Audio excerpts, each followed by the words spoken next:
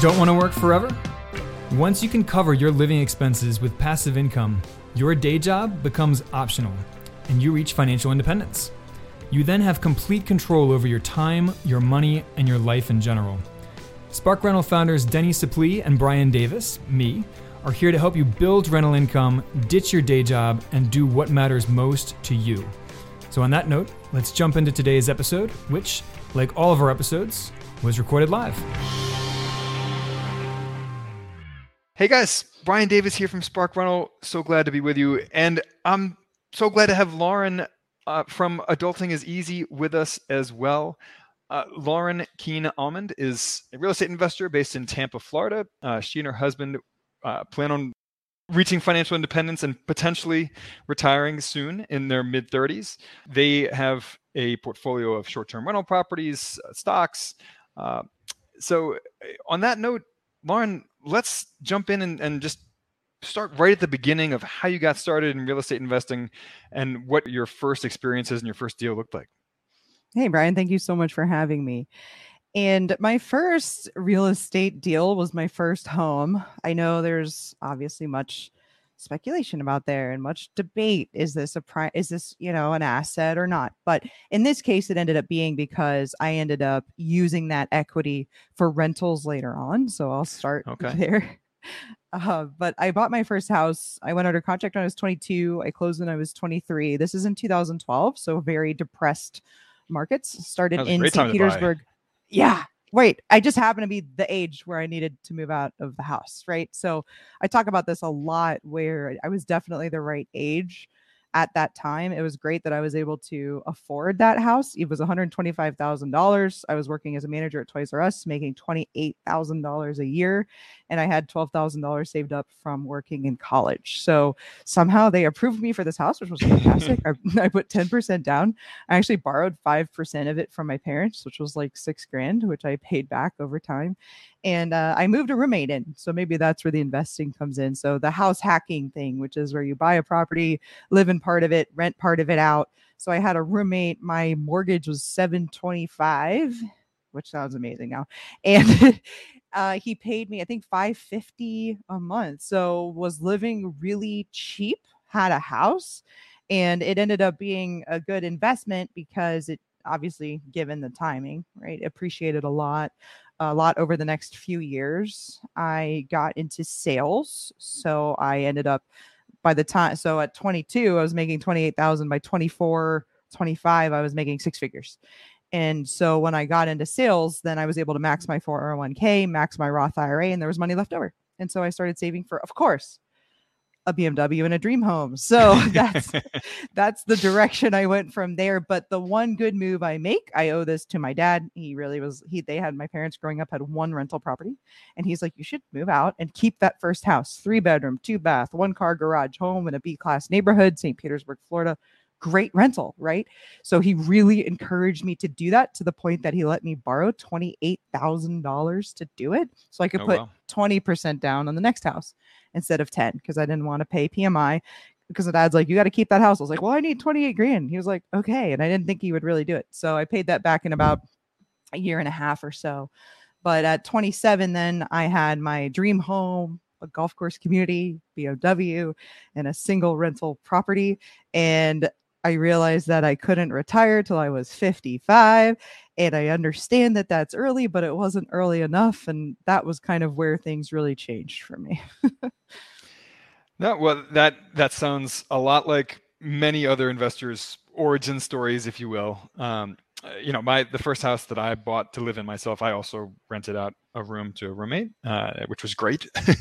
And then I also kept it as a rental when I moved out. That all sounds like a classic real estate investor origin story. So how did you scale from there? How did you go on to buy your second, third, fourth properties? And as you scaled, what changed, in your investing strategy? So time is a big one, right? I needed those 4 to 5 years for the equity to really blow up in that first house, and the time to save, set my financial foundation with, the job. I spent a lot of time learning to be very good pretty good, whatever, at sales, reading books, attending webinars. I really focused on my career to grow my income, which really helped as well. So 2017, I was 27. My now husband, then boyfriend, was living with me, and I had those 2 houses. We did that math a couple of years later, realized we couldn't retire early, even though we had pretty good jobs. I was making really good 6 figures. I think I made 200 grand in 2018, right? And still the numbers weren't looking great. So that's when we really decided we need some actual cash flow. And if you look at your budget, where we were, at least, the number one line item was that house. It's a really nice house, the golf course community. And I'm like, all right, I need to get rid of this. And it was $25,000 a year that what we were paying to live there. And this is after taxes. So if you really think about it, that's like you got to make 30 grand to pay just that. Forget about everything else. And remember, I'm a few years removed from making $28,000 a year. So it just really smacked me in the face. Every month it was, I don't know, 2 grand or whatever, right? A little over. And that seems reasonable. But when you look at it like that you're making $30,000 just to live, I was like, we have to get out of this. And I had been looking for another rental property anyways, and I was getting beat out left and right. I knew I wanted a duplex because I had gotten into bigger pockets by this point, had done all of the reading, and was trying to be more of a professional landlord than a mom and pop landlord. And so I was getting beat out because there were all these cash offers on these duplexes. And so my next step was to sell that first home. I had lived in it 2 of the last 5 years, so there were no capital gains taxes on it. And then I paid cash for a duplex. So then at 29, my husband and I got married, and we were sitting at the 1 primary house and the duplex, and things started to get a little bit better. But then I really started thinking, all right, let's buy another one. But I kind of thought of it as like a buy one, get one free, like buy a primary residence, get a rental for free. I wanted to buy a house with an above garage apartment. That was the plan, right? And at least kill some of that, not lop some of that $25,000 off the top of our budget. And that's when things really sped up for us, is when we started kind of house hacking over and over and over. Yeah, I mean, when you knock out your housing payment, you can devote so much more money into investments right off the bat. I mean, the average person puts 25, 30, 35% of their income towards housing. So you get an instant, 25, 30, 35% savings rate just from knocking out that payment, or, reducing it significantly. So right. And it was higher than that because we had, really 2 very good incomes. I don't want to minimize the impact that had. It's not necessary. You can do some serious financial moves and get a really good foundation laid on less. But I am a proponent of, getting into sales. My husband's an engineer. We were making really good money. So we were saving at that point at least 50% when we started house hacking. And I brought this up to my husband. Hey, I want to move. He's like, oh, we just got here like 3. I was like, it's been 3 years, whatever. But I was like, okay, like picture this with me, right? Let's get rid of this payment and let's buy a place that has rental income. And while we're at it, like, let's just dream big here. Let's think that we're buying a house on this bike trail. There's a 45-mile bike trail here in Pinellas County, Florida, where if I was like, well, let's buy something along there, and let's buy in one of these little adorable towns here in Pinellas County. And while we're at it, let's find a way to walk to restaurants and bars and really do this thing, and I had him convinced about 15 minutes. It didn't take very long. And so we started looking. What we did was we started going to dinner in these little towns along this trail in Pinellas County. We found one that we really liked. And we ended up buying, we went under contract on a different place, but we ended up buying a bed and breakfast, a commercial bed and breakfast. It was functioning as such at the time. And we ended up being walking distance to the tourist area, but also the kind of main street downtown area. And kind of for all of those reasons, suddenly I wasn't thinking about long-term rentals anymore. We still had that duplex with the 2 long-term tenants on either side, but we're thinking, what if we did short-term rental? This is already a bed and breakfast, and we've got just a great location here. And so that's where things really, really changed for us. I mean, we knocked out it had 2 accessory dwelling units, ADUs. And so with those 2 rentals, we knocked out our living expenses with literally that one purchase. We did need to do about $150,000 worth of work to it. And we were able to do that.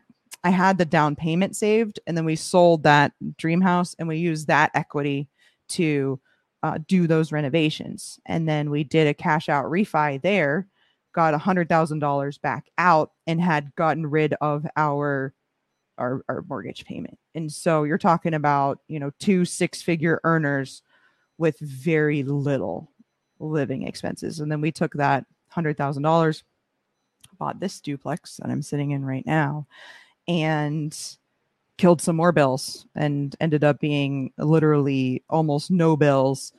And then a year later, we did a 1031 exchange of that duplex into a 6-unit apartment building. And that was last year. And that made us officially FI, like officially no bills whatsoever, but we both still have full-time jobs. So we're just stacking it on at this point. Well, that's fantastic. And I love how you could see the evolution of your budget and your savings and investments, and then the passive income stacking up over time. Yep. It's a perfect case study of how to do this. So out of curiosity, did you guys get rid of a car when you moved into the bed and breakfast where you could walk and bike everywhere? We haven't. So we weren't sure. I had worked at a company for 6 years at that time, and a fantastic company, great culture, loved working there, really set me up, obviously, like we've talked about. I wouldn't be where I am without them. But I was selling analog stuff, like in-person training. And I knew that I was going to want to enter the 21st century in terms of products and services that I was selling. And so with my job being kind of up in the air, I wasn't sure if I was going to need to drive for that job if I changed jobs. So we have to this point kept my car. It's a 2018 Honda Accord that I bought with 900 miles on it, paid cash. And then my husband has a Toyota 4Runner 2015 that just hit 100,000 miles. So we thus far have kept the Accord. I will say something else that we do, which is really strange, but we put all of our rentals on Airbnb. And so when something books, we move, which is why I'm not at that bed and breakfast right now, but my car's there. So we don't even really have my car a lot of the time. Long story short, we're definitely consider going to one car. We're dragging our feet a little bit. We just bought some electric bikes, and that really we can replace some trips with those too. So I feel bad, but I think the days of my Honda Accord are probably numbered. Yeah. So when my wife and I were living in the US, we each had a car, and then we moved overseas to Abu Dhabi, and we were like, well, we don't each need a car here potentially, so we went down to one car. We're like, well, we'll just see how it goes, and maybe we'll get another one. And it worked fine. It was just fine. And then when we moved to Brazil, we're like, well, let's try not having any car, because we're living in an area that's very walkable and bikeable. And it's been almost 4 years now with no car. It's been awesome. I love biking and walking everywhere. But obviously you do need to be somewhere that's feasible. For sure. And there are some things where, we both still have jobs. So there could be a situation where I live in the Tampa Bay area, like I said. So there could be a situation where my husband needs to go to Orlando for a few days or a day or something. And what if I also need to do something for work that day? I mean, if it's fly out, no problem. I can totally take an Uber there. There would probably be some situations where it would get difficult. But yeah, we don't need 2 cars. It's really overkill at this point. Well, that also, that's a illustration right there of how the financially independent lifestyle and reaching FIRE can compound on itself, where, you're right. If one of you were to retire, you could knock out even one more expense by getting rid of a car, right? Yep, or even exactly. potentially before one of you retires. So these can compound on themselves. I like to give the example that because we live entirely on my wife's income, and we save and invest all of my income, we don't have to pay for things like disability insurance or life insurance, because Correct. if God forbid, something happened to one of us, financially, the surviving family members would be okay, right? Right. These things of, at your age, you should have X amount of dollars. I'm like, but we're FI. Like all that happens if I die is my money stops going into a savings account. Like it's right. That's a really good point. Yeah, so there are these hidden benefits to the FIRE lifestyle that a lot of people don't talk about, but these can compound over time. With us being overseas, we don't have a housing payment because my wife's job provides housing for her. We don't have car payments or insurance or any of that stuff. Right. We don't buy stuff because we move every 3-4 years. So all of these, just offer more opportunities for saving, and right. it all kind of compounds on each other. Kind of Your Money or Your Life too. That book talks about some of those things. It's like, will you need to go out to eat as much if you have more time? Will you need to get groceries delivered? Right. We do HelloFresh and it's fantastic, but it's pretty expensive. If we had more time, would we feel the need to do that? So absolutely tons of examples like that. Yeah. Well, the flip side of that, though, is if you have more free time, you might go out to dinner more Maybe. because you're looking for more entertainment. It would be really hard for me to go out to dinner more than I do. Well, fair enough. So I want you touched on the fact that your area of expertise and your niche, your focus is short-term rentals. So I want to dive a little bit more into that for some of our audience members who are interested in short-term rentals, but maybe don't have any experience or don't know much about it. So, tell us first of all, why you like short-term rentals and why the rest of us should consider getting into them. Yeah, I really like short-term rentals. I mean, the obvious reason is the cash flow's better. It's definitely proportionally more work, though. So what I mean by that is, say your revenue is 2 or 3 times what it would be as a long-term rental, and your cash flow is, say, twice as much because there's more expenses. It's also like literally 10 times more work. So you made, cash flow twice as much, but do 10 times more work. That said, we have systematized really well to the point that I spend 10, 15 minutes on this business every day. So it's, during season, it might be 20 or 30 minutes, but on average, it's probably 15 minutes a day. And that's with 9 short-term rentals right now. That's great. Then we have 3 long-term rentals plus 2 more because we bought a duplex, but the owners are in it right now. So, but when all of this shakes out, we're going to end up with a primary residence, 4 long-term rentals, and 9 short-term rentals. And, we're talking literally 15 minutes a day. And we did about, our revenue last year, I think, was $250. And so the net is paying all of our bills plus $20,000, $30,000 to $50,000 more, depending on how much capital expenditures we do. So, obviously the cash flows there, but there's more to it than that. Sorry about that. I had some connectivity problems. I think it was on my end. Oh, okay. So I love that. And I take it that you don't do any of the hands-on work of like cleaning out the units in between, like, for turnovers, changing the sheets, all that kind of stuff that, you have to do, somebody has to do with Airbnb or with I mean, we do setups, setting them up. So we'll go on site and furnish everything.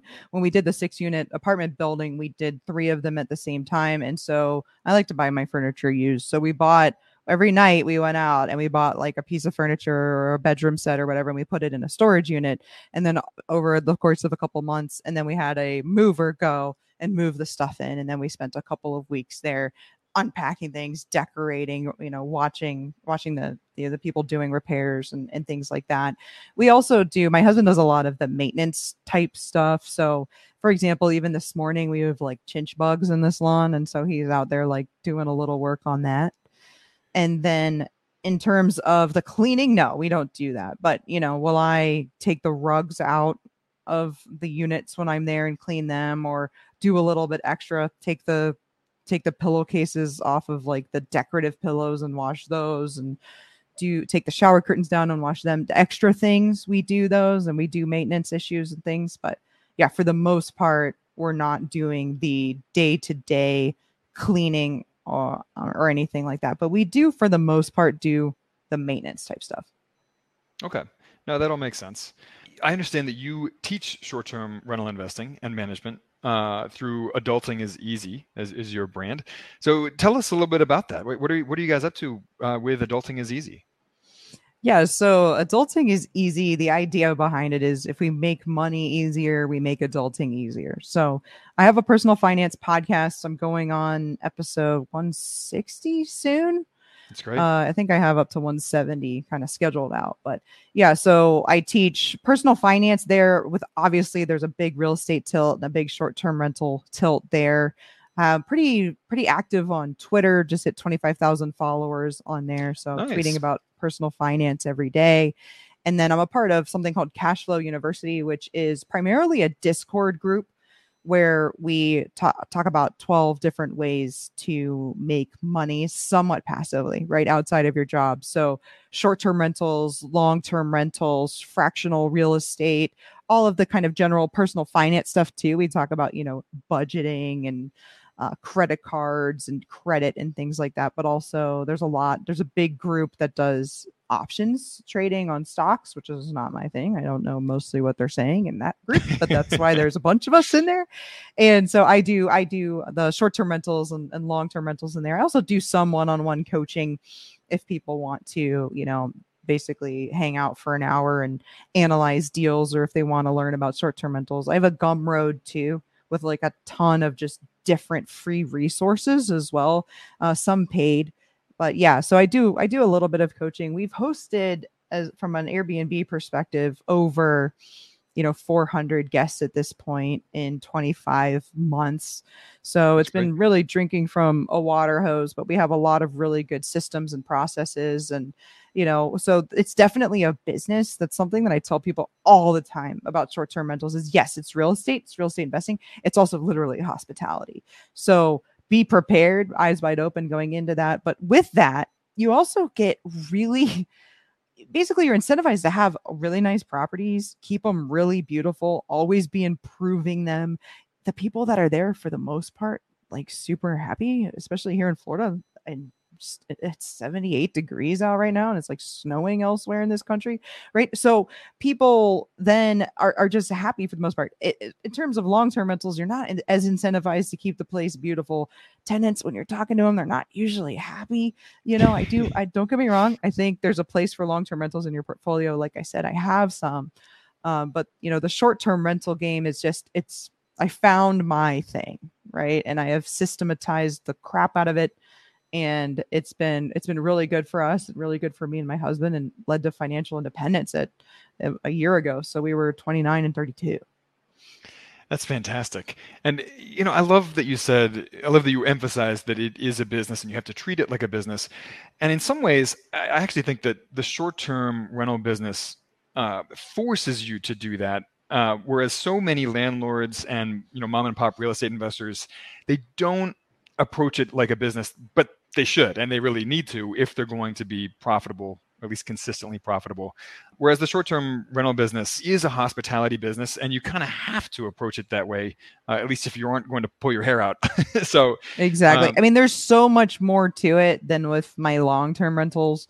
And like I said, I have 5 right now, soon to have 4, because we're moving into one. But my tenants, if they miss rent tomorrow, okay, I'll text them. There's not as much incentive because of how little time you end up spending on it. I could get this website together where they could put in maintenance requests and things like that. But I don't have any incentive to systematize that like you do with short-term rentals, because there's so many more moving parts with the communications and the locks and the cleaners. Absolutely. And all of those types of things. And then you have to pay the remit the tourism taxes, especially if you're on, with the VRBO bookings. VRBO doesn't remit those for you once you have a property management software. So there's just a lot of incentive to systematize there, more so than, you can get by with probably up to 10 long-term rentals without having to really think too much about the systematizing and having a bookkeeper and accountant and all of those things like we have to. Yeah, no, absolutely. So we put a link to your website, realadultingiseasy.com, in the comments. We also put a link to an article about ADUs, accessory dwelling units, since you touched on them, but we didn't dive into them. But so if anyone's not familiar with ADUs, we put a link to an article explaining those. how else can people stay in touch with you or reach out to you if they are interested in learning more about short-term rental investing, systematizing their short-term rental business? What's the best way for people to reach you? I would love it if everybody would follow the podcast. It's on Spotify, Apple, everywhere you listen. Again, it's called Adulting is Easy. You should be able to find it. I'm on YouTube at Adulting is Easy. So you'll get clips from those podcasts, videos as well. And you can find me on Twitter at Adulting is Easy, on Instagram at Adulting is Easy Real. And like Brian just said, you can do realadultingiseasy.com, and you can find more about Cashflow University there, and you can find the Gumroad resources, and I'm pretty accessible. My DMs are open on Twitter. That's probably the best place. Well, Lauren, thank you so much for coming on today. I always love hearing different real estate investors' perspectives, especially in niches that I am less personally familiar with, such as short-term rentals. So thank you so much for your time today. We really appreciated having you on. Thanks for having me. It was great. It was a blast. All right. Well, and we'll have to have you on sometime soon to come back and let us know if you pulled the trigger on your husband retiring or maybe you. So yeah, we'll have to do this again sometime in the near future. And it'll be soon. Yeah. And on that note, we're going to wrap it up. Let us know, you guys, what you want to hear more about in the future. We're super easy to reach, support@sparkrental.com, and we will catch you on the flip side. Did you know we offer a free 8-video course on how to reach financial independence with real estate? It's super bingeable, with each video around 10 minutes long, but packed with information. Visit sparkrental.com/learn for instant access, and please don't forget to rate and review our podcast on iTunes, Stitcher, or wherever you listen. Thanks for joining us, and we will catch you on the flip side.